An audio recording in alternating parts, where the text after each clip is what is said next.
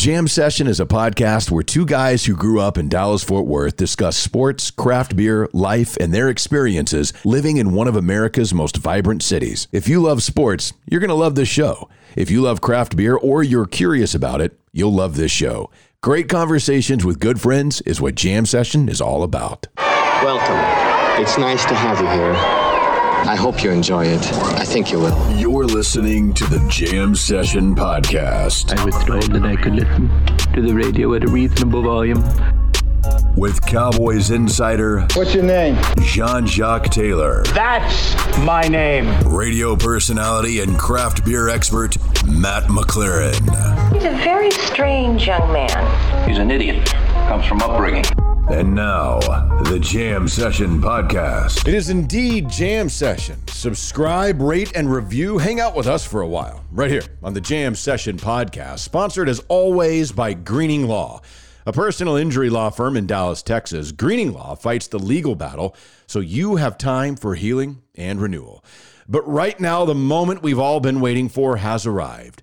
Ladies and gentlemen, the radio, the TV, the podcast, the Sports Illustrated cover story star, the sexy Jean-Jacques Taylor. What up, dog? I would be the non-sexy one. It's Matt McLaren. And this, my friends, is Jam Session, the podcast. It's version 252, asking simply that you prepare to be dazzled. If not entertained. Oh, we will dazzle and entertain you. The story behind the story on the cover of Sports Illustrated, written by somebody who happens to host this podcast. We will get into that. It's not me, by the way. We've also got a conversation. Some of you might be familiar with it. It's Whispers from the Star Day. We will have the latest from Cowboys OTAs and a conversation with the founder, the owner, the guy who started Brews Biltong. We've had him on the podcast before, and I wanted to bring him back because I really enjoyed the conversation we had. Man, that was probably 3 months ago, maybe longer than that by now. Longer, I think. Yeah, there was some other things I wanted to get into with him, not just about Biltong, but his personality, and he's got some crazy stories from when he was growing up playing rugby and whatnot in South Africa that I thought would be fun. So he's going to join us. But before we start any of that, of course, Greening Law, the reminder each and every podcast, because you never know when you're going to need them. You really are not. They do all the work behind the scenes for you. When I am telling you that they let you focus on healing and renewal, because you'll get stressed out, trust me. You're like, well, where am I supposed to go? What doctor is going to work for me? Oh my gosh, can I go here? They handle all that. They just call you and say, hey, actually what happens is, and I'll tell you exactly what happens. They call you, and then they might send you a list of places and you say, all right, well, which one do you prefer going to or which one's closer to you? And then they say, we got you. And next thing you know, you get a phone call from that place and they're calling you to schedule the thing, not the other way around. It's fantastic. Greening Law is your fierce legal competitor against the insurance companies. Dude, that's why all you need to do is pick up the phone, give them a call and say, yo, here's my situation. What do you think? The thing I like about Greening Law, Matt will tell you this, because they've been working on this case for quite a while now. They don't get paid until you get paid. So it doesn't cost you anything to pick up the phone, tell them your situation, and see if they bring you on as a client. If they do, then you never have to worry about how hard they're working for you, how hard they're grinding for you. They're going to handle their business and put you in the best position to get a settlement. That's exactly right. And it's easy. That consultation is free. Whether you've been hurt in a car accident, whether it was malpractice, whether you were injured on the premises of a business, they've represented all types of clients. 972-934-8900. That call's free. 972-934-8900. Call now. It's Robert Greening, offices, Dallas, Texas. Oh, Jean-Jacques Taylor, the bucket list. And really, I mean, that's got to be like at the top of the bucket list, right? You have the cover story on Sports Illustrated. Well, I got to tell you, bro. I've been working on it for a minute. It just dropped today, obviously. But, it was on my bucket list as a kid because I was a Sports Illustrated fan. I've been a admirer of several guys who work for Sports Illustrated. Some people like Michael Silver and Austin Murphy have become friends of mine over the years. My boy Albert Breer is working for him now. Some of my heroes, be it Ralph Wiley and some others, have worked for them. And so, it's always a dream like, oh, God, one day you'd love to work for Sports Illustrated. but you never really, there gets to a point in your career where you go, well, that's kind of past now. And my career's been fine. It's been great. But that thing's kind of past. And then, dude, I got a call out of the blue, I don't know, a couple months ago that said, hey, this is Steve. I'm the editor of Sports Illustrated. We want to do a piece on Jackson State, and I've been told that you're the Deion Whisperer. And I started laughing. I said, I don't know about all that, but we got a good relationship, and if you want a story done, I'm the guy who can probably do the best job for you because we've got such a good relationship. And so I actually saw Deion the next week, and I mentioned it to him. He's like, oh, yeah, we doing that. That's good. It's great. Well, I mean, it's great exposure for his program, if nothing else. Oh no, it's historic. This is now Jackson State's got an illustrious football history. They got 4 Hall of Famers. It's Walter Payton's alma mater. I mean, it's a powerful program in HBCU football history, but they've never had an SI cover. In fact, to my knowledge, this is only the 3rd SI cover for an HBCU. One of them was Steve McNair. I remember that one when they thought he might go for the Heisman when he was at Alcorn State. Right. And the other one was Eddie Robinson, I believe, when he surpassed or, won the record for the most games won. That's it. So this is historic, man. It's cool. And I'll be honest with you, Matt. So I get the assignment. I get the job. It's great. I do the story. It's great. And I'll tell y'all about it. I go through the process of editing and all that. That's great. And so I'm done with it, and I'm cool. And they sent me a copy of the cover probably 2 weeks ago. I think I sent it to you. Did I not? You did, yeah. I saw it when we originally were kind of loosely discussing it. You sent me a picture of it, yeah. Well, see, that shows you that Matt's one of my trusted friends. Now, I'm not going to say Matt's one of my best friends because we don't really talk unless we're doing the show. Well, we talk so much doing this. I mean, yeah. we talk like 8 hours a week, I feel like. But here's the deal. Now, I'm not just saying this because Matt's on the show right now listening. Matt, for all his faults and all his flaws, I'm on the real now, and I know this about Matt from listening to him and watching him over the years that we've worked together. This dude I didn't have any problem sending it to him because I knew he wouldn't send it anywhere else. You know what I'm saying? Yeah. Like, I got some friends, I was like, man, I wish I could send it to you, but, man, that dude would probably send it somewhere else, and then it'll be out, and I'll ruin it. So I only sent it to about 3 or 4 people, and Matt was one of them because I think Matt's all about integrity, so I wasn't really worried about him sending it out. And so that's why I sent it to him. But I got to tell you, bro, this morning, man, I was looking at the story after it dropped on Twitter and on Facebook, and I had a bunch of friends commenting on it. And dude, I had a moment. And I had a couple tears drop, and I was trying to figure out what the hell. And I kind of figured out that they were just kind of happy tears from getting something off your bucket list that you didn't want, and feeling proud of yourself that, as a member of somebody who created his own business because he got tired of getting laid off through nothing I was doing, only that I made too much money because I was just good at my job. Mm-hmm. And to be able to get something like this literally because somebody told the editor of Sports Illustrated, if you want it done and you want it done well, the best dude in the country to do it is Jacques Taylor. And then they call me and I do it and it come to fruition. I had a moment for about 5 minutes there, bro.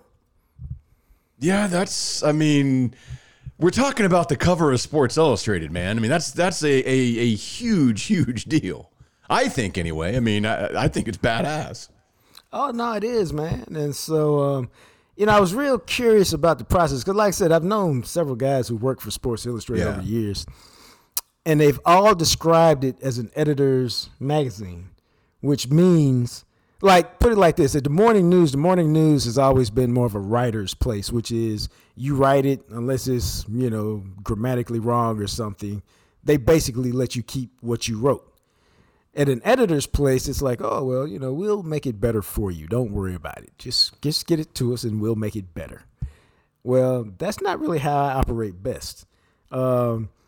writers in the journalism world, I've discovered, and I teach a class at SMU, so I feel confident in saying this, Matt. And I'm going to use a baseball analogy. Most writers are either guys like me who want to throw a complete game. I put every word in there for a reason. Unless you got a compelling reason, leave my words alone. All right. Then there are guys who want to get 7 innings and then turn it over to the setup guy and the closer. And then there's some guys who, I'm just going to give you 5 innings, man, and whatever y'all want to do with it once you get it, I don't really care all that much. So given that I'm a guy who likes to pitch a complete game, I was really concerned is not the right word, curious about how this was going to work, especially when the editor says, hey, I'm gonna turn you over to Greg. He's our best editor. I'm like, okay, that means he's really good. Probably means he brings out his hatchet knife and wants to make it all about him. But that was not the case, man. And I turned the story in. It turned out to be, I don't know how much it turned out. I turned in about 4,000 words. Wow. Which is a lot. And it was really supposed to be about 3,200. But when the stuff with Nick Saban went down, they hit me back up. And I had already turned the story in. When the Saban stuff went down, they said, hey, can you write another 500 to 800 words on this Nick Saban situation? And I was like, cool, I got you. So I did it. But, dude, here's what happens, man. You finish your story and you turn it in. And the first editor, great guy, says, his name's Gary. He says, hey, I'm going to look at it, and then I'll hit you back with some questions in a couple days. And so a couple days passed, and I don't hear from him. And I finally texted him on the third day. I said, man, I'm really good, aren't I? He goes, oh, no, he got some questions for you. I just hadn't gotten all of them done yet. So he sent it back, man, but he only had like, I don't know, 5 or 6 questions, and they were very basic questions. Hey, can you expand on this part just a little bit for some context, and can you do this? And the other stuff was really minor. And then as he's editing it, dude, they have this other person who's literally their job is to fact check every fact in your story. Wow. Yeah, literally. They take every fact and check it so that there's no errors in your story. So they go, hey, we're going to turn you over to Lauren. She's a fact checker. And so we exchange emails, and I send it to her, and I'm like, boy, I've gone over this. I've checked a lot of facts myself. I've double-checked it, da-da-da-da-da. Man, I mean, because you don't want to be embarrassed and somebody turn back like 15 fact questions like, hey, what's up with this? Yeah. Because you're like, what kind of loser am I? Right. And so I was actually a little nervous. Yeah, nervous is the right word about that. But, dude, she turned it back in, and I was like, this is all you got? I mean, it was like 6 questions, and they weren't really about facts. They were more like, who told you this, and why did you say that? And I was like, oh, I did the damn thing on that if I got past the fact checker. Now, here's the interesting part, Matt. And I'm going to tell you this, because I got a real good friend of mine who talks to me about this all the time. I'm a Capricorn. That means I like to work a lot. But I also have a lot of this Libra in me, in my thought process, which means I can be non-confrontational sometimes. Sometimes. Mm-hmm. And my friend is like, you got to be more confrontational when you need to be more confrontational. That doesn't mean yelling and screaming. It just means, hey, I don't think I like that. Let's do this. So they edit the story. Not very much changes. But what they did, Matt, was they added like 4 cliches to my story when they were editing and changing words around. And I was like, I tell my kids in my SMU class, you're forbidden to write cliches. Like, I got a list of cliches, and I send them the list and say, you get points off if I find any of this in your story, because cliches is lazy writing. And so I was reading it, man, and I was like, I know this is SI. I know this is the best editor in the game. They got to get this shit out of my story. Right? Why would they do that? Who knows? That's weird. I mean, it's just people. I mean, what they were trying to do was fine, but the way they did it, I just didn't like it. And so we're talking and we're going over the edits, and he says, okay, I'm done with what I need. You got anything? I go, well, now that you mention it, let me just say this. And I told him this whole thing about my journalism class at SMU. Yeah. I insist that they take out cliches. I said, y'all done added some cliches to my piece, dog, and I we got to get them out. And he started laughing. I said, that's awesome. Well, I said, here they are right here. Yeah. I said, ran the table in the SWAC. I said, that's not something I would ever say. Went undefeated is perfectly fine, bro. Right. And he started laughing. He said, I got you, man. He says, I'll clean them up for you, I promise. I said, all right. And he did that, and they were done. And so it turned out great. And then they sent me a proof to read. And I've probably read that thing 25 times, making sure that it's okay and that there's nothing got in. Because last thing you want in a story like that is some big error. And then, man, it was just a matter of waiting. And so last night they sent me a bunch of stuff that said, hey, it's going to drop. They're going to get a mention on Good Morning America tomorrow at 7:30 or 7:45, something like that. So after that, you can start promoting it and see what happens. Yeah, it's pretty cool, man, because I saw that little clip you put out with it on Good Morning America, and I was just looking at this. So the Eddie Robinson cover dropped in 1985. I remember the Steve McNair cover because, and we've talked about this before, but I used to collect Sports Illustrateds, and I had it on my wall, and I remember the Steve McNair cover, and that was from like 1994. That's the last one. So you've got the cover story for the first HBCU on Sports Illustrated's cover since 1994. Bro, how about that? Is that wild or what? And it's you, and there it is. So I don't know. I think it's really cool, man, and I can't wait to get a copy of it because that's one that I'm definitely going to put on my wall because I don't keep, you know how it is. Like I actually got rid of my subscription. Actually, this is the first year I haven't had a subscription since 1993 when my grandparents first started it for me. And it just got to a point where I wasn't using it the same. Now with the internet and just different things, I don't read it, which is weird because now I'm finding myself, when I had a subscription, I could read everything I wanted to online. It didn't matter. Well, now, since I don't subscribe anymore, it's like I can't read half the crap that's online that SI puts out. And I'm like, man, I'm going to have to go back and, I don't need the physical magazines anymore. Right. But I want to be able to read the content. No, I get you, man. I feel you. It's for me. It's always a matter of what am I canceling and what am I adding? And I've got we'll go down a rabbit hole because everybody's trying to screw you in some different way, shape, form. And so, but I've now figured out that a lot of people are offering these flash sales, like as it relates to Jackson State, like. I subscribe to the Clarion Ledger in Jackson during football season. Yeah. Well, that's $9 a month. Doesn't sound like a lot, but if you subscribe to 3 or 4 or 5 things, which you need to do your job adequately, that can be $50, $60 a month. So I just saw a flash sale for the Clarion Ledger, which was like $1 for 6 months. And I was like, you know what? I'm finna jump on that. And I'm kind of looking around for flash sales for all of those, especially during football season where maybe you find, like Fort Worth Star-Telegram, maybe they've got something $4 for 4 months. Okay, fine. That takes me through football season for $4. And if I have to pay 1 month at $9, okay, great. Yeah. So I got out of for $13 for the 6 months I needed it. So I've got to be anal retentive and go about it that way. But shoot, dog, that's kind of what you got to do in this content world where everybody's charging you. And I'm not mad because you got to pay people and you got to create income. And, but they're trying to charge you and we're trying to find a way to get it at its cheapest cost. Yeah, and that's basically where I'm at too, because I do that. There's a couple things that I subscribe to specifically during football season, and then as soon as the season is over, I cancel it immediately because it adds up in a hurry, and you got to kind of pick and choose. And I've gone more with The Athletic now as the one that I subscribe to year round. But I jumped in, I think originally when The Athletic first launched, I got like a 3-year deal that was crazy good. And now, obviously, having been with it, but I enjoy their stories. I like the fact, I personally like that there's no videos.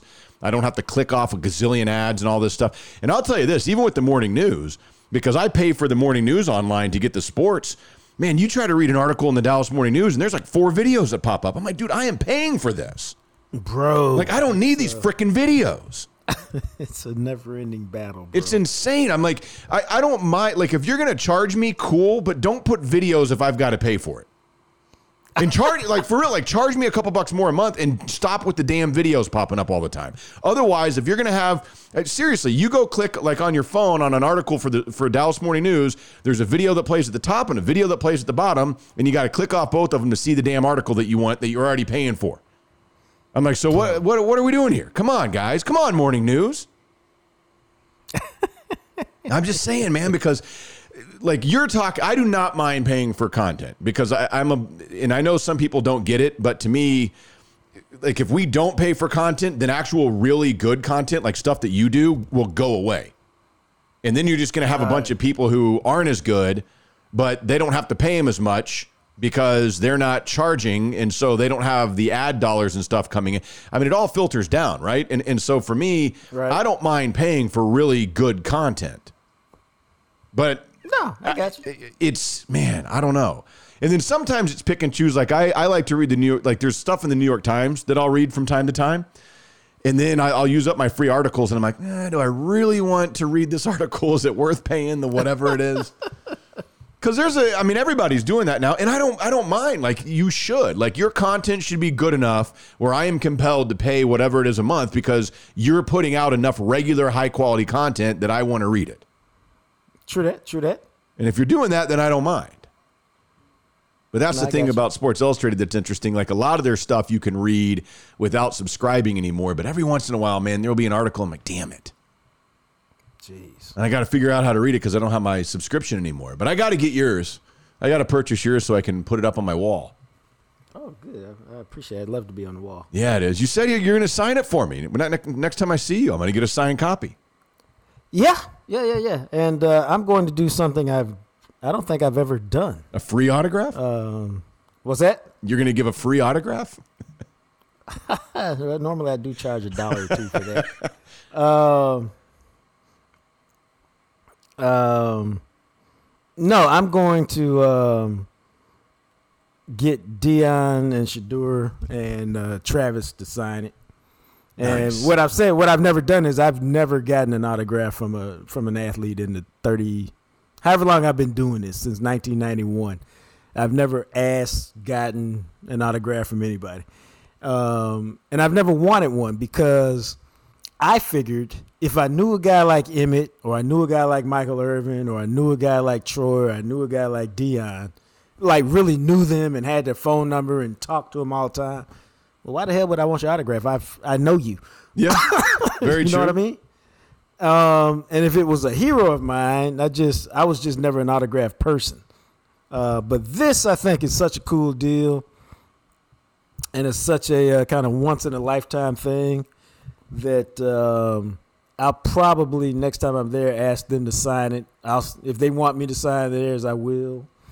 Just, you got the 3 or 4 people who are on it. And then I'll go frame it and put it up in the crib. And I've already decided that, the cool thing about SI, because I got one with Zeke on it, is you can buy their covers. And I will probably buy a cover. And not probably, I will buy a cover. And one for myself, and I'll probably send one to my dad for Father's Day. Yeah, I think that... I don't think my dad listens to the podcast, so... Well, he won't know. If he does, then sorry that we ruined the surprise. Yeah. But yeah, man, that's a really cool deal, and I'm glad that happened for you. That's something that's really awesome. It really is. No, I appreciate it, bro. It's mind blowing. I've been geeked for a couple weeks, and then I'm also excited because anytime you do something high profile like that, especially because I own my own business, it's usually there's a trickle down effect, and there's some other stuff that comes your way. Yeah. Which is great all the way around. All right, so as we continue here, it is time. I know many of you look forward to this. That information you cannot see, hear, or read anywhere else, but right here on the Jam Session podcast. It is Jean-Jacques Taylor and Whispers from the Star. Okay, dog, let me start off by this. This may be one of the lowest key whispers of all time. It's chock full of nuggets, very few of which pertain to football. And here's what I'm talking about, Matt. You got to remember, dog, I ain't been in a locker room in 2 years because of COVID. Like, literally, I have not been in a locker room for 2 years because of COVID. So what does that mean, Matt? You like haven't literally. really talked to anybody. Not just that, dog. I'm talking like seriously. I'm like, I've never even met Trayvon Diggs. You know what I'm saying? Yeah, I've never met the last 2 CeeDee years. Lamb. Yeah, sure. I've never met Micah Parsons. I've never met these guys. Have no idea that I was the baddest motherfucker. Ooh, I'm sorry, I should say that I covered the team like none other for years. Yeah. They all think Clarence E. Hill is that guy, and he's not. no. I am. So, dog, I've done this. Last week I did a little bit. So I'm going around the locker room introducing myself to people saying, hey, man, what's up? I ain't been out here because of COVID, but don't forget, dog, I am that guy, and you'll soon find out why I am. So, based on that, we're not talking a lot of football. I'm getting to know guys. So my first stop, though, was at an old friend, Tyron Smith. Because, check this out, dog. Today was actually a hard day to get a bunch of stuff anyway. I don't know if you knew this, man, because I feel embarrassed that I didn't know this until today. Because the players were doing their media stuff today, and you're like, well, what is their media stuff? Today, they dressed up in full uniforms after practice, and what they do is they take the headshots that you see during the season. They took those today. All that stuff about Happy Thanksgiving from Zeke that they show on Thanksgiving Day, they shot all of that stuff today. Really? Whatever they use in Christmas about Merry Christmas from Micah Parsons, from me to you and yours, they shooting all of that today, man. So those guys were putting on their uniforms and stuff after practice and going to shoot all that stuff. I had no idea they did that in this. I thought they did it in the week leading up to the game. Ha ha! And that, my friends, is why you need to listen to the Jam Session podcast and Whispers from the Start, because that's when you get that news you can't see here we get anywhere but here on the Jam Session podcast. No matter what those other fakers, we know who they are, Mike Fisher, no matter what those other fakers tell you. Now, as I was talking to Tyron Smith, like, I saw them gingerly rubbing his back during practice today. He called the trainer over to help him. But, dog, we in June, all right? I ain't trying to ask Tyron about his back in June. I did, however, ask him about his kids. He's got a son who I think he told me he was 8, who's already up to his shoulder, bro. And he's got a 2-year-old daughter who's at his waist. That dude is every bit of 6'6", 315 with no body fat. Imagine what his son is going to be like, man. Dude. A mighty behemoth. Mighty behemoth. So maybe on another day I'll ask him about his back and why he had to train over to look at it. But today I was only interested in talking to him about his kids. Low-key Thursday afternoon. And now, let me tell you about the conversation I had with this guy. That's when you're supposed to hit the swoosh. Okay. So did you hear it? Yeah, that's what I'm talking about. Good. So then I went and talked to I'm going to tell you who I talked to. I didn't really talk to this guy next, but it makes sense if I talk to him next. I talked to the guy with the prettiest teeth on the team. Do y'all know who that is? Who got the prettiest teeth on the team, Matt? God, I have no idea. I would think Dak Prescott. Nah, dog. CeeDee Lamb got the prettiest teeth on the team. The prettiest teeth is CeeDee Lamb? Man, CeeDee Lamb got, whoever did his teeth, that dude is the lick. Whoever did his teeth, them things are perfect. Okay. So I walked up to him and I go, hey, man, Jacques Taylor, I've been out the locker room for a couple years because of COVID. I said, last time I saw you, you were getting out of an orange Lamborghini at a mutual friend's house. And I told him who. He said, oh, yeah, I remember that. I said, remember you getting out the car, y'all were headed somewhere? I said, dog, he told me that was the only orange Lambo, because it's not a two-seater, it's more like an SUV looking car. Huh. He said, I said, my boy said that's the only one in America. He said, it is. I said, are you sure? He said, yeah. I said, dog, real talk. I was in Vegas for a conference in April, or I think it was April. And I was walking around this mall. Orange is my favorite color. I saw that car in the mall. Are you sure that's the only one? He goes, I got this one from Atlanta. I said, dog, if it's the only one, they might have, maybe they shipped it from Vegas to Atlanta and it's yours. He said, you know what? I'm going to call my people because that's crazy if you saw this car in Vegas. That's awesome. I said, dude, I'm telling you, orange is my favorite color. So I was drawn to it. And I looked at it. I said, because I think I sent my dude a picture of it saying, would you want this orange Lambo? And so we talked about the Lambo, man. And then I said, hey, it's good to see you.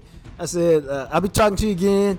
He said, well, you're an old guy. I said, I know. He said, but no. He said, I remember you because you're an old guy, but I think everybody's old because I'm the youngest dude on the team.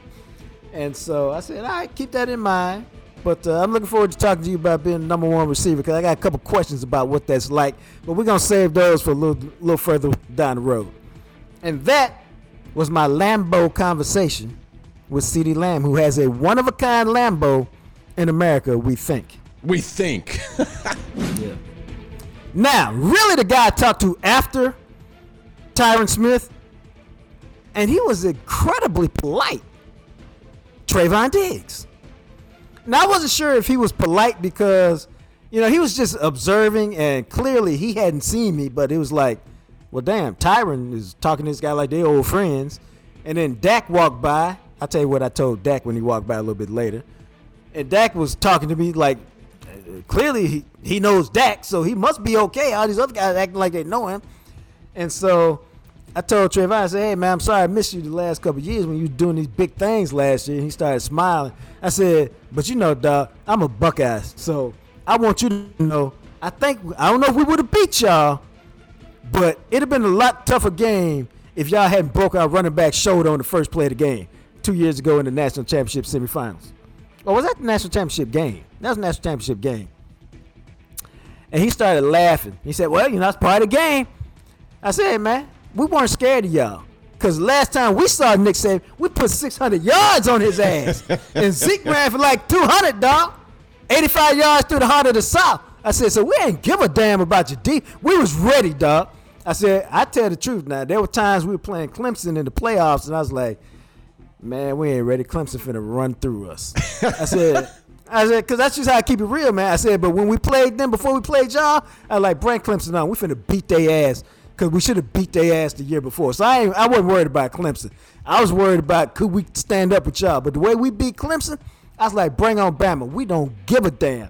I said, but then y'all heard our running back on the second play of the game, dog. And it was kind of a wrap after that. So you lucky that y'all won that game. Otherwise, dog, you'd have some sad singing and some slow walking to talk about.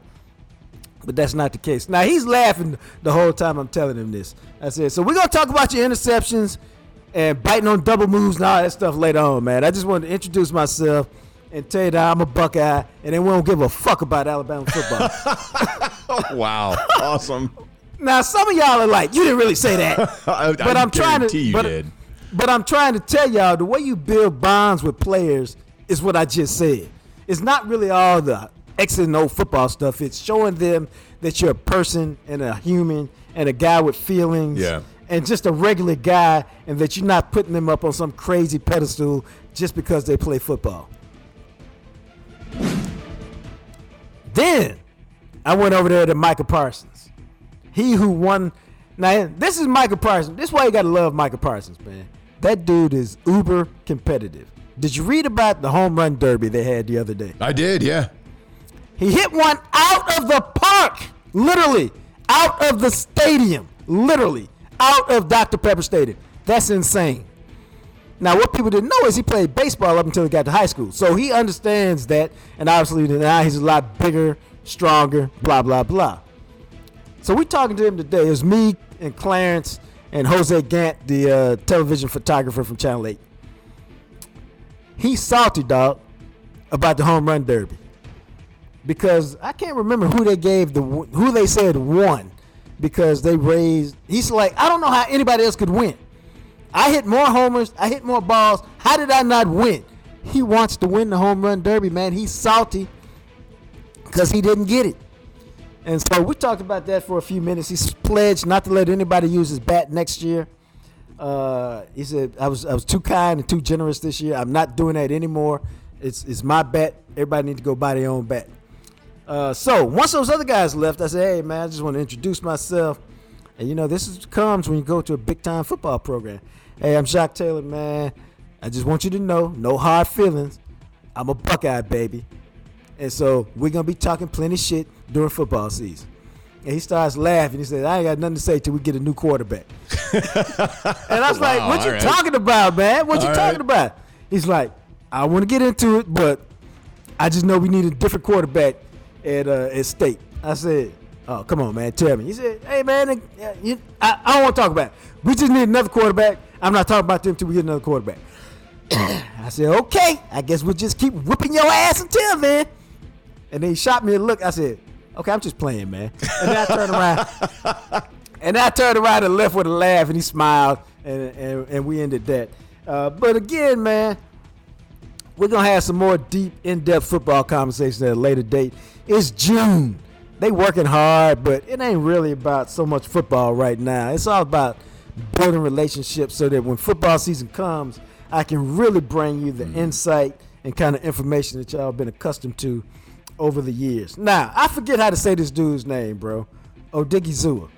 Is that how you say it? Yep, Osi Odigizua. Yeah. Well, I talked to him for a few minutes today, too. Now, I talked to him about a little bit of football stuff because he went to UCLA and really much to talk about their football program. And the only interesting thing that came out of that conversation is he was saying there's not a lot of difference between the 1 techniques and the 3 techniques in terms of who plays with who and how they go. Because they have similar body types, even though the 1 techniques like the guy from Arkansas they just drafted and Carlos Watkins weigh, 15, 20 pounds more.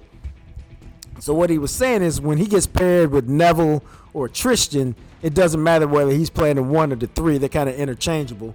But if he's playing with one of those other guys, then he'll always play the 3. But the key thing is with those 6, 7, 8 defensive linemen, they feel very comfortable rotating them all in and out of the game because they're basically kind of all the same player. So it was a very brief conversation with him. But we did end on a funny note, bro. This has happened to me twice in the last week. And so I'm going to have to come up with something else. So when we're leaving, I dap him up. I said, I just want to tell you I'm Jacques, so you get it. Like Jacques Cousteau. And he said, Jacques Cousteau. I've heard that name. Who is that? Dude, they're not going to know who that is. And I feel like I was talking to somebody who was helping me at the bank the other day. I said, Jacques, like Jacques Cousteau. I'm sorry, I don't. And this was a young lady. She's probably early 20s. She's like, who is that? I've never heard of him. And I was just like, am I that old or you just dumb? The dude died in 1997, man. And then I thought, I'm just that old. Yes. I mean, I did have to reflect, and then I do what I always do. I send my dude a text. I say, hey, man, you know who Jacques Cousteau is? 30 seconds later, no. I said, okay. Google him. So anyway, Osu was like, a name. So I told him, I said, marine biologist. He goes, something's named after him. I can't think of what it is, but something is named after him. I got to look it up and find out.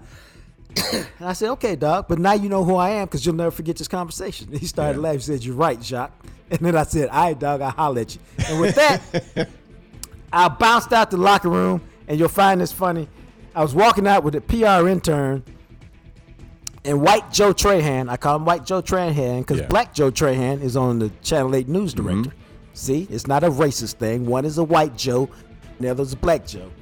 And he looks at me and goes, he asked the intern, he goes, is he the last one in the locker room? I said, dog, you already know. I'm picking up every last crumb.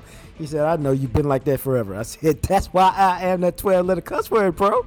And that, my friends, is whispers from the start of the news you can't see here we get anywhere but the Jam Session Podcast. Fridays during the season. All right, now, we've had him on the podcast before. We had a great conversation, so much so, and we got such a lot of really great feedback from you guys. I wanted to have him on again. He's the owner, the founder, the guy that is responsible for Brews Biltong. Steve Brew Isaacs is joining us. What's up, man?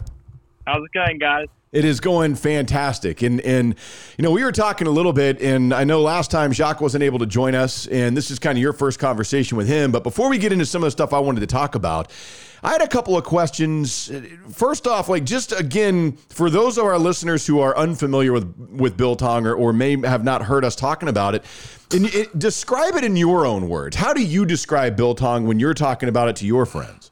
So, the first thing is that, it's air-dried beef, as opposed to a lot of jerky is either smoked or cooked.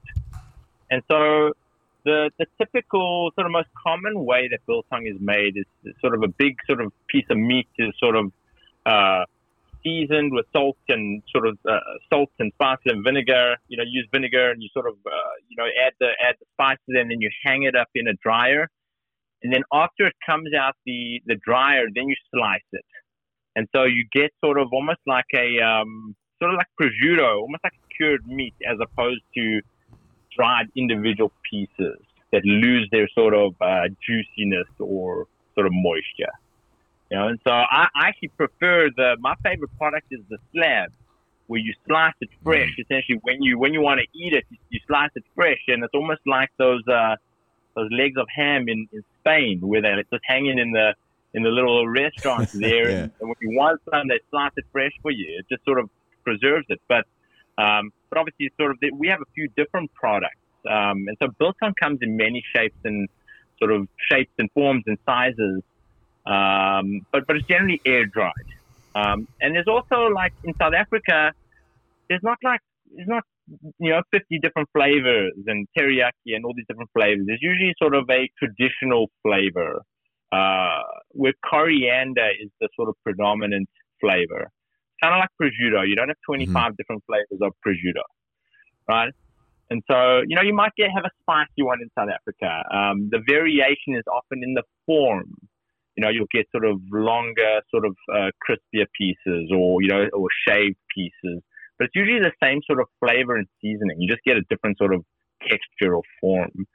And then we do the dry wors also, which is kind of like a Slim Jim, but good. That's actually got good ingredients.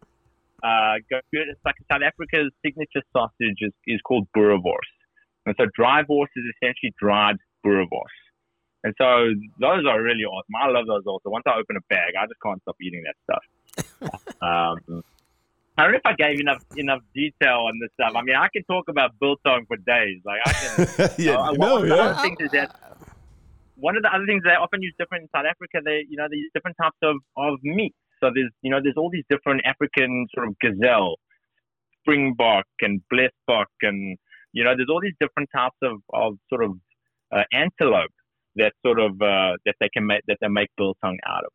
But we generally just stuck to the beef biltong. We found the hidden gem that had the really good stuff, and then we just ate tons of this growing up. So, biltong is sort of it's like this passion that sort of brings back these memories and family connection, and getting together family, watching rugby and eating freshly sliced biltong, watching sports games. I remember watching with my uncle, who I'll relate to a story if I want to talk about, going to Dallas Cowboys game with that uncle, and so it just brings out all these great memories and sort of nostalgia.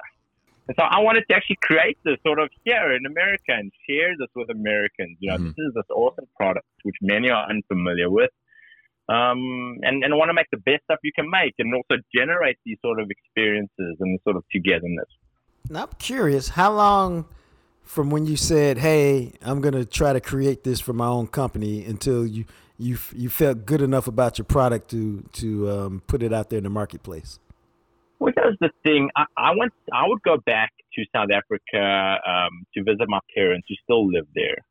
And so my dad came up with his own recipe and started making his own like awesome biltong. And so I came home with a sort of countertop biltong machine and some bags of spice and started making it at home and just made a really awesome recipe, just copied his recipe. And so I would make it in really small batches at home. And that was in about, I was trying to think about when that was. That was probably in, 2010, 2011, somewhere around then. I think I'd just taken my wife to South Africa, my soon-to-be wife back to South Africa and brought back that stuff with me. And so I was sort of tinkering with it for a while since, around about 2011, 2012, somewhere around there. And, eventually made a bigger machine because however much I made in this little unit, it just went so quickly. I'd share with friends and family. And so I went to IKEA and bought a clear, like, plastic tub, one of those huge sort of, storage tubs. I bought a few light bulbs and computer fans and then basically worked with a buddy of mine and just cut some holes in this thing. And, a lot of South Africans make these in America. They make their own sort of the biltong box. Not super complicated. It's just like a dehydrator. And so then I just made it bigger than the one I had by copying the same sort of design. And so then, however much I made, it would just go so quickly. And then one day my dad's like, hey, should I just send you one of these big industrial units? I found a big industrial unit that the butchers in South Africa generally have, which could make like 220 pounds at a time. And so he shipped that over. I think that came to me, in about 2016 or 2017. And so it was then that I officially registered the business, and I'd make it in my garage and sell it to guys at work. But it wasn't exactly legal, and it wasn't really trying to make a ton of money. I was like losing money, but it was more about getting people to get excited about the product, because I was excited about the product. And then finally bit the bullet in, when was it? So 2020 or 2021, last year, to sort of really try to sort of crank it up a notch. I found someone who was certified with a certified plant to really make it for me the way I wanted it.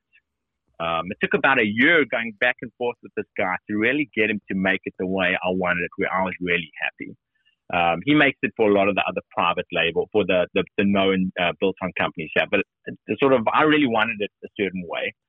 And then so working with him for about a year, and then we finally launched the website last year in July. I think it's July 1st. So we're approaching a year since we officially launched the website. And things have been going good. We can always do more, but I think we got off to a good start. Wow, that's awesome, man. So I mean, really, like at the level that you're at, you really just started about a year ago. Yeah. Incredible. But I was working at SpaceX, so I was like, slammed, working my butt off there. Wife and 2 little babies. We had kids. My kids are like 18 months apart. Wasn't planned to be that way, but we had 2 little babies at the really close in age. And so it took time. I wanted to do it all by myself, and it just wasn't working. I just couldn't do it all. So that's where I sort of had to sort of make some decisions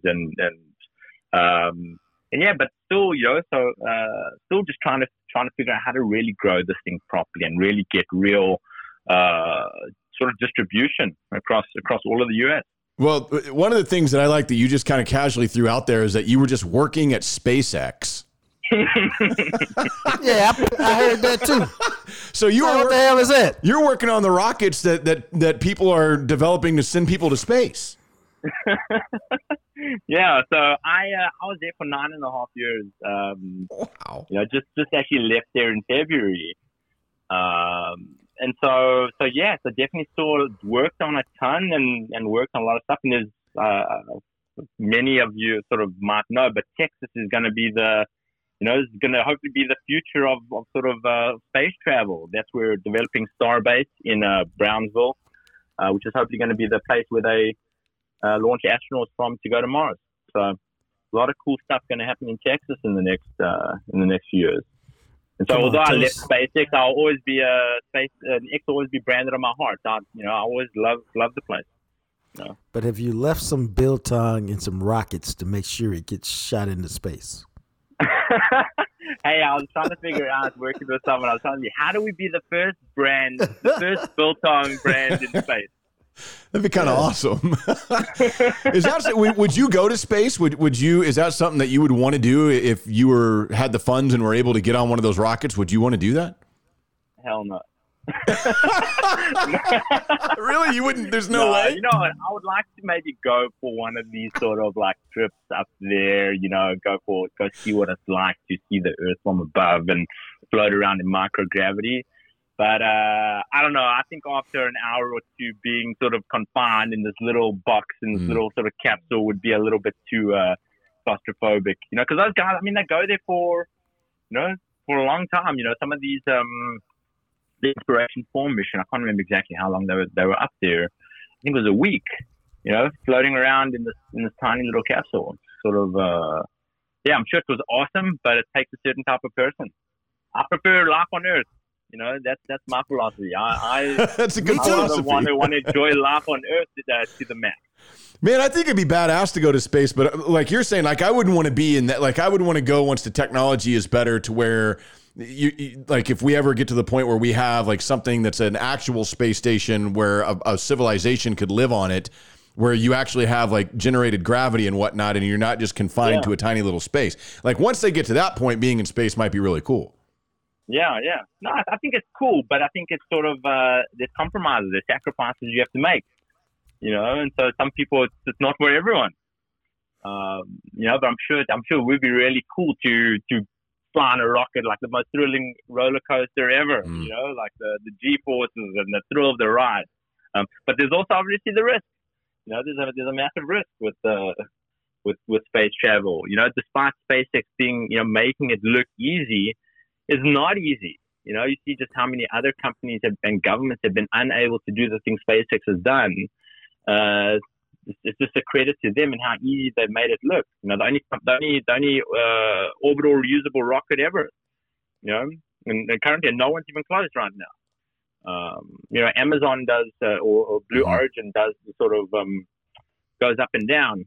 It goes to altitude, but it doesn't go into orbit. It's a completely different game. That rocket goes something like, the first stage, which has come back. They've got the rocket monument at Hawthorne at the headquarters there. That thing went like 10,000 miles an hour. Like it's impossible to fathom how fast this thing went. Wow. Yeah, that's incredible, man. How close are we with the technology that's being developed to actually being able to put people on Mars and send astronauts that far away in space? I mean, I personally think, I don't know, SpaceX has got some really lofty goals. I'm not sure. What they're trying to do is that SpaceX is developing Starship. And that's the big thing they're building and sort of going to launch from Brownsville. They've called it Starbase there. But they're using the same architecture. They got the contract from NASA for I think it's called the human landing system to go to the moon. So that's the Artemis program, is the whole thing of sending humans back to the moon as a sort of stepping stone to learn a whole bunch of stuff to then figure out how do we go to Mars. And so they're developing the sort of the rocket and the spacecraft to make it there, but there's a lot of complications with the environmental control system and how they actually keep people alive on the spacecraft. So that's something that I think they've learned a lot from the Dragon program, but there's a lot of work to be done on that. So yeah, it's interesting. It's going to be an interesting yeah, man. I find this type of stuff fascinating, personally. Yeah, I also do. I definitely do. And so it was a bit bittersweet leaving SpaceX, but as I said, I'll always be a fan. But sort of, I've just decided to try to take my career in a different direction. Ideally, blowing up Bruce Biltong to sort of to be everywhere and dominate. Now, turn it into a huge business. What's a day like as the czar of Bruce Biltong? Oh, I don't know if we want to get into that. No. I mean, do you spend your day perfecting the recipe? Do you spend your day marketing? Do you spend your day trying to get it into more places? How do you spend your day? Yeah, frankly, this is. I don't know. Whether to share this or not, but this is a side hustle for me. I'm trying to work another full-time gig, to pay the bills while I'm really trying to get this off the ground. So I'm juggling, and also my family. So do a bit of, daddy daycare, pickups, drop-offs with kids, working full-time sort of complicated engineering-related sort of job. And, and then just trying to just get this going in the sort of spare hours, and sort of just trying to spend more and more time on the right actions to really grow this Biltong business properly. And so, I have a lot of faith in it, and I think we've got a great product and good brand and cool story. But the financial thing is what we're really trying to figure out. And so it's interesting. I'm an engineer trying to figure out how to grow a ideally multi-million-dollar, billion-dollar business. Yeah, so it's an interesting sort of journey.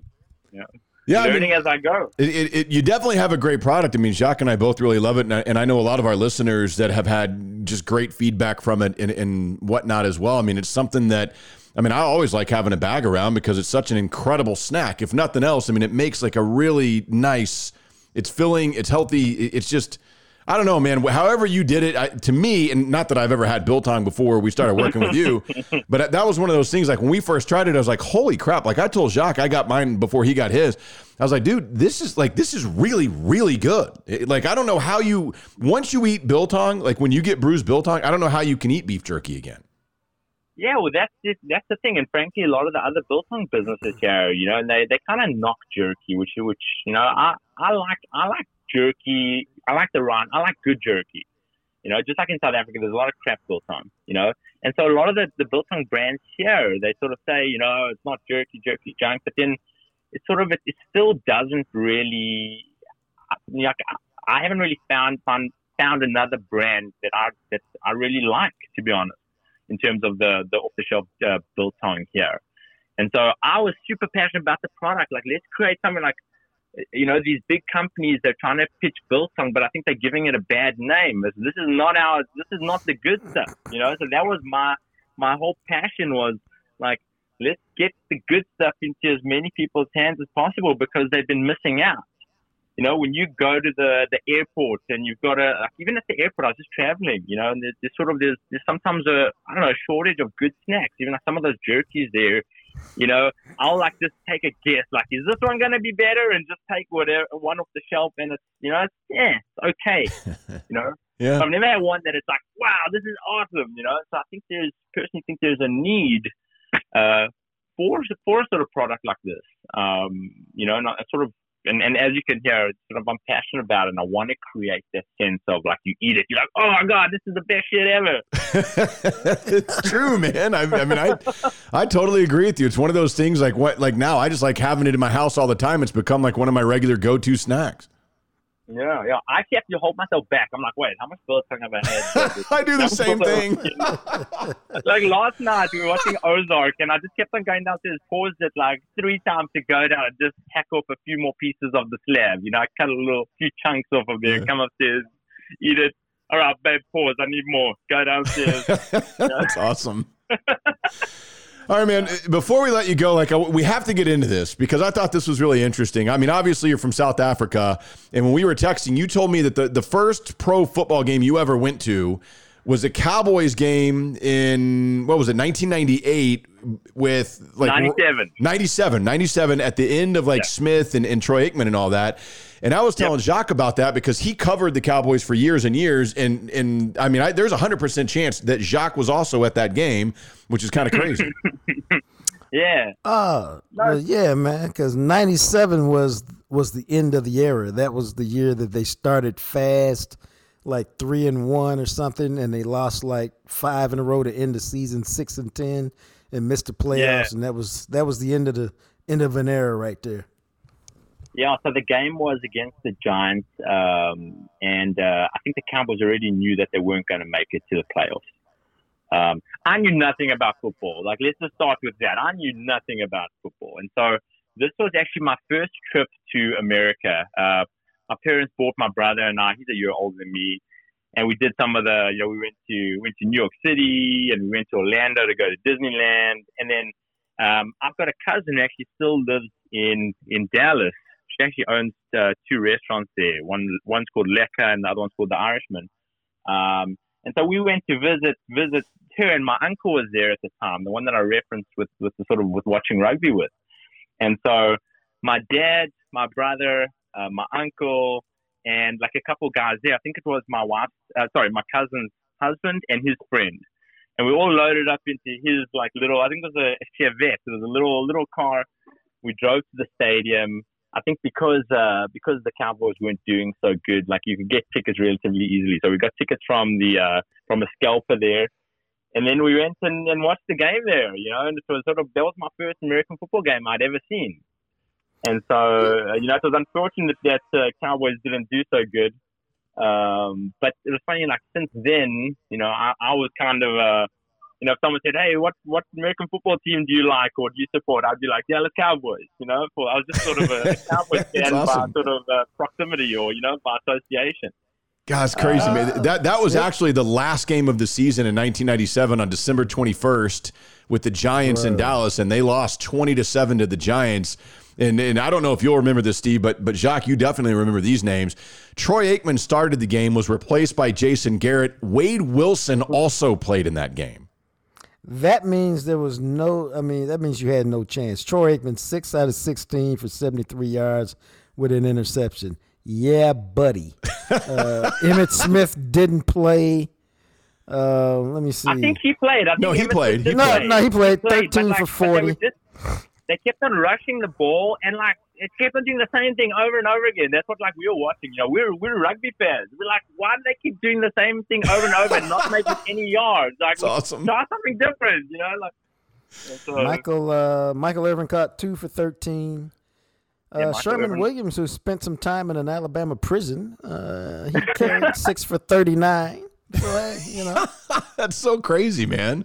That's wild that was your first ever game, and it was that final game of that season, and that was really when they start. I think we all realized, like, oh, it's over. Like, the end is here, and this is going to be rough moving forward.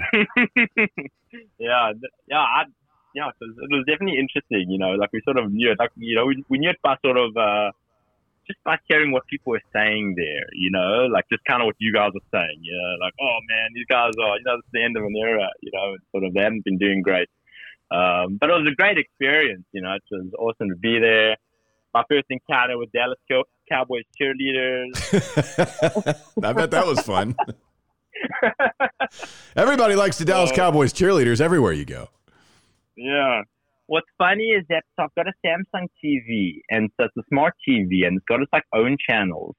And so for some reason, it doesn't remain on the streaming service you just sort of finished watching, like Netflix or whatever.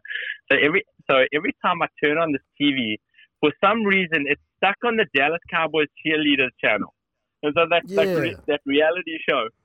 And so pretty funny. Every time we turn on the TV, it's Dallas Cowboys cheerleaders, and my little girls, they're watch it, and we're like, don't watch this. These judges are brutal to these ladies, let's get Netflix on. But it's definitely an amazing establishment, and sort of what just the sort of legacy I think that they've created, and the sort of high standard that they've set.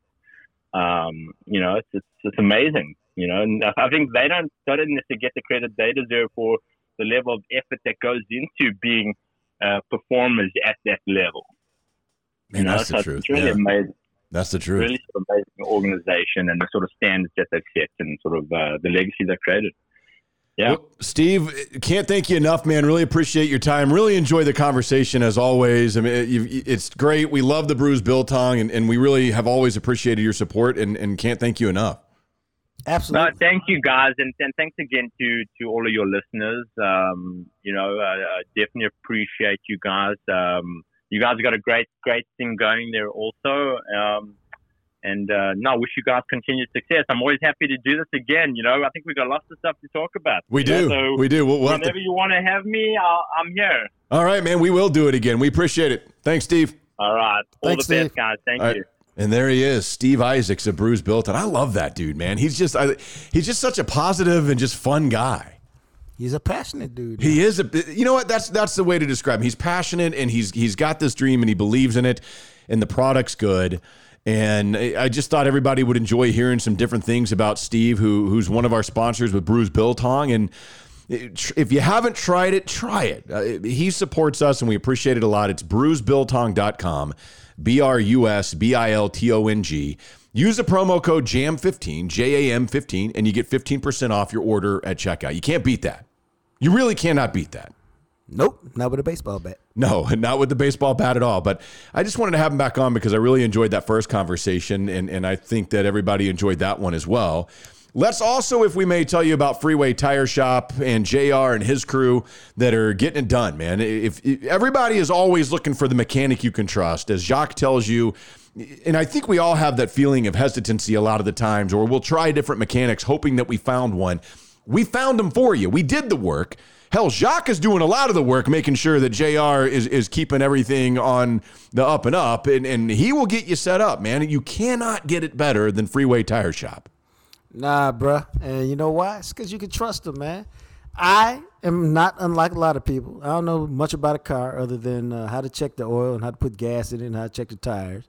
I ain't fixing cars. I didn't grow up around doing that, so I don't know how to do it. Judge me if you want. That's why I got a mechanic I can trust, so I don't have to do it, bro. That's just me, man.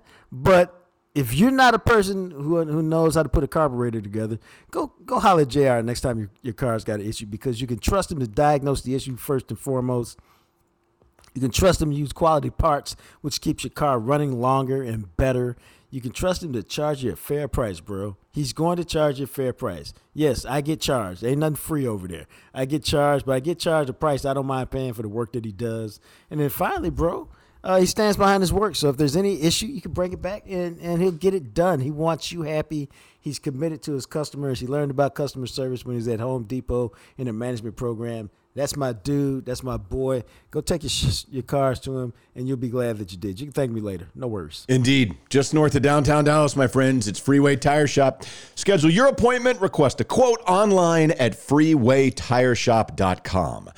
So I wanted to take a trip around the block, if you don't mind, because I've got a couple little things that I'd like to throw out for everybody. I will be heading to Dallas this weekend. We are leaving, many of you listening to this on Friday, I may be on 20, headed west towards Dallas while you're listening to this, because as soon as my radio show wraps up tomorrow, we're jumping in the car and driving. By the time we get to my parents' house, it'll probably be close to 1 a.m. It's about a 10-hour drive because we'll have to stop a couple of times and all that. But I'm excited because we did not know this when we planned this weekend. Like, really, the reason why we're coming this weekend and not Father's Day weekend is because I still use my family doctor in Rockwall, who knows my family, knows my history, knows everything, and I don't have to go through explaining everything and all that again. And so because of really my blood thinners and stuff, I like staying with him. And he's cool to work with me, even though I live in another state now. But he is taking like 3 weeks off in June. And so like one of the last days that he could do my annual physical was next Monday. And I was like, well, I really wanted to come the next week, but he's going to be out of the state or on vacation or whatever. So I was like, well, we'll just go a week early. I can knock out my physical on Monday. And then we find out that two of our favorite breweries in the area are celebrating their anniversaries this weekend. Oh, wow. Three Nations Brewing right there in Carrollton is having their 7th anniversary party. And then I am stoked for this one because we're going to go to Three Nations. I think, man, I've been going to Three Nations, I think, ever since their 2nd anniversary party. And the fact that we just happen to be in town when they're having it this year is pretty cool. And then Siren Rock Brewing, Rockwall's only current brewery. Well, Hemisphere is still there, I guess. But it's a beautiful facility. I've gotten to be good friends with them and their head brewer. They are celebrating their 1-year anniversary on Saturday. And it just happens to be the weekend that I'm going to be in Rockwall, which is awesome. And I'm excited for those guys. And the fact that they've had such a phenomenal first year is really, really cool. And I'll be going to both of those things. Well, now, how cool is that, bro? Yeah, so I'm excited. And, we won't be able to stay long. We'll probably swing by Three Nations and just say hello to everybody and congrats, and then swing back out to Siren Rock. And I'm also very excited because my youngest brother, Mark, he and his wife, they had a daughter who is now like 5 weeks old. I have not met her yet, and I'll get to meet my niece for the first time in person this weekend. Hey, how about that? So I'm looking forward to holding little Riley Rose and saying, hello there, little Riley Rose. I'm your uncle. And she'll say, hi, Uncle Matt. Nice to meet you. Yeah, she'll say, that's probably what she'll say, something like that. But it'll be great, and I'm excited about that because I've never been an uncle. I've been a dad, and the fact that I finally get to meet my niece, I'm very excited about that. I also came across this article, and I thought, how fitting, because for a while, the largest Buc-ee's in the country, they had built it, or I can't remember if it's built or if it's being built, and it's not in the state of Texas. It was going to be in Tennessee. Well, Buc-ee's has righted that wrong, and they announced today that the largest Buc-ee's ever will be built in Luling. It'll be built next to a current Buc-ee's store. They will combine the two. It will become the largest Buc-ee's on the planet. It will be more than 75,000 square feet. 75,000 square feet, hey? That's a lot of ghost jerky. Ain't that what I bought you last year? Ghost pepper jerky? Yeah, that's what you bought. And well, no, that was while we were still doing radio because I tried it. Now, just for a comparison's sake, The smallest Costco that exists is 80,000 square feet. Oh, okay, that's the smallest one. All right. Well, so like a typical Costco, they're building a Buc-ee's about the size of a typical Costco. Damn. Well, it's going to be 75,000 square feet. It will have 120 fuel pumps. Good Lord. I mean, my God, this is going to be incredible. Now, what's interesting is the one in Luling was the first ever family travel center, the first ever Buc-ee's, constructed in 2003. So now this one will open about 20 years later because it probably won't be ready until 2023. And it's going to be attached to the original one, and they're just going to make a massive-ass Buc-ee's. You know, you can hang out in Buc-ee's for a while, bro. I guess you can hang out that one for more than a while. Man, I guess. I mean, my guy, a Buc-ee's the size of a freaking Costco? That's incredible to me. Don't spend all your money up in there. Don't spend all your check from this week up in there. Yeah, you don't want to spend everything. Because you can walk around and buy all kinds of different, the beaver nuggets, and, we get a lot of those types of things, which I always enjoy trying those, and I think it's a lot of fun, man. A lot of fun. Hold something back, brother. Yeah, you gotta be careful with that. And the other thing that I wanted to get into, and this is affecting a couple of good friends of mine, is, and I don't think people realize, maybe you do, because you're in the DFW area, and maybe some other people that are there and rent realize this as well, but do you realize that the cost of rent, Dallas-Fort Worth has had the biggest jump percentage-wise year over year. The rent this year, in May of 2022, was up 18% over what the average cost of rent was 1 year ago in DFW. Does it have an average cost? The average cost is now right at about $1,500, and that's for the DFW area. In Dallas, it is slightly more than that. In Fort Worth, it is slightly less than that, but the average cost is just a shade under $1,500 average rent in DFW. That's about right. And, what's always amazing about that is, if you've got a house and say you've been there 10 years, 5 years, 10 years, let's settle on 10 years. Maybe your house is 3,000 square feet. You're paying probably $2,200 in rent. You can easily, without trying hard, find an apartment if you want any kinds of bells and whistles. And that thing will cost you $1,900, bro. And you're sitting up there going, I'm paying, because I got some friends who are in this situation. Like, I'm paying $1,900 for 750 square feet. And I know somebody who's got a house with 3,000 square feet paying, $2,100 more, getting equity and all that stuff. And it's just crazy when you think about it, bro. It is. It's extremely crazy. And one of my friends was like, dude, I just got a renewal notice for my lease, and they're raising the price of my apartment 20%. And he's like, I wasn't prepared for this. And those are real things that people, and part of it is you have to decide if I can't afford this, what is the cost? How much will it cost me to move if I go to a new place? And the reality of it is these apartments, like, you can go to them and say, hey, I've been here for a few years. I've been a good tenant. Can we work on this? And in a lot of cases, I'm like, nope, because if you don't want it, guess what? There's a line out the door, people waiting to get in here. Because right now they just set a record low for vacancy in DFW apartment rentals. Is that right? It's something like right at, I think it's like 1.8% vacancy. Well, that's probably because the housing thing is booming. Now people can't afford to buy a house. Yeah, well, and the reality of it is so many people are moving to the DFW area that the demand for apartments is outweighing, like, by far the available. They cannot build apartments fast enough right now for the amount of people that are looking for apartments. Yeah, and so it's a supply and demand thing. And, I'm just going to throw this out there for people. All right, I don't do this often, but I'm going to throw it out there for people. It's the best advice I can give you. Pay yourself first. Yeah. No, I'm serious.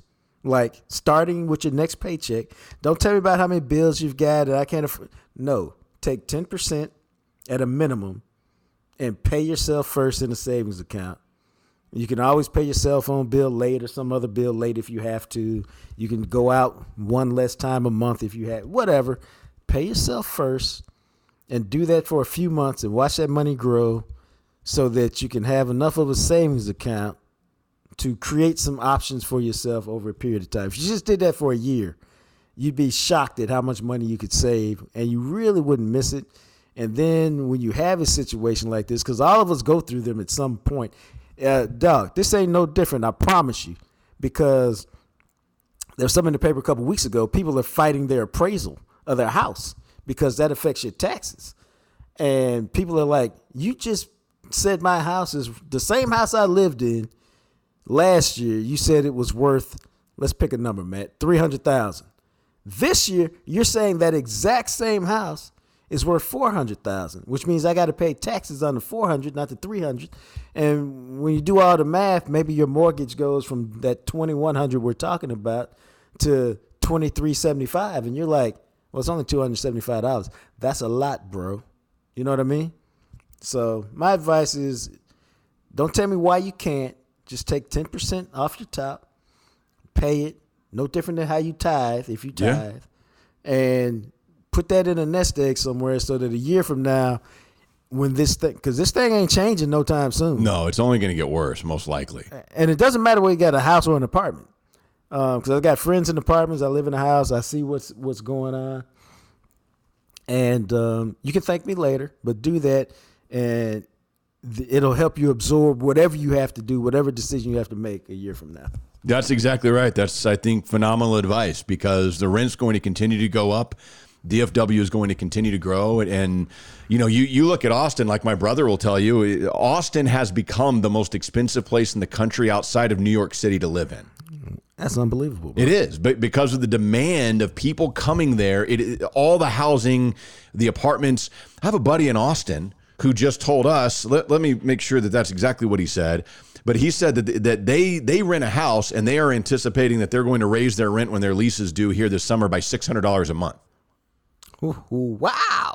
Yeah, and he's like, yeah, so, you know, I don't know what we're going to do about that, but that's kind of like, in talking to their landlords, like it's just the level of where Austin is at right now, that it's sky high expensive to live in Austin. And Dallas and Houston and places like that, as more and more people move, and they don't have the places to live, it's just everything's going way up, man. People are and we've seen this. I mean, there's multiple stories of how families are just living together now. And it'll be like you're living with your parents, and you're all splitting a house, and your kids are living with you, or friends. Like, I was reading a story the other day. It wasn't in the Dallas Morning News. It might've been like Time or the New York Times, where one of the things that's happening now is a lot of couples, like married couples that don't have kids, are starting to live together because they can't afford to live on their own. And that goes back to my original point. Yeah. You know, it's like, Matt will laugh when I say it's like being pregnant or having a baby, and there's no convenient time to do it. So don't tell me why you can't start saving. But trust me, just start saving, and a year from now, that money, you'll look over there and go, oh my God, how'd I get $7,000 over there? How'd I get, $8,500? Right. Whatever that number is. But then when you get that increased, they say your escrow's increased, or your mortgage is increased, or your rent's going up, at least you'll have some options about how to deal with it, because you've planned ahead. That's a good advice. It's also good advice to spread the word about the Jam Session podcast. Keep telling your friends, man, because we're growing this thing together. We appreciate all of you. And we will be talking to you again soon. I'm going to be traveling a lot, so we may miss a day or two next week. We'll have to talk about that and see. But don't freak out if there's a podcast missing next week, because being back and forth and trying to travel, we'll figure some things out. But we will talk to you again very soon here on the Jam Session Podcast. Thanks for listening to the Jam Session Podcast. Make sure to find us on Instagram at Jam Session Cast. Of course, you can also find us on Twitter at McMattRadio and at JJT_journalist. Our podcast is sponsored by Greening Law, a personal injury law firm in Dallas, Texas. Greening Law fights the legal battle so you'll have time for healing and renewal. Give them a call at 972-934-8900. Greening Law Office, Dallas, Texas. As always, thanks to Purple Elephant Music for the music you hear at the end and the beginning of each episode. He, of course, is the radio, TV, and now podcast star, the sexy Jean-Jacques Taylor. And me, I'm just a guy, Matt McLaren.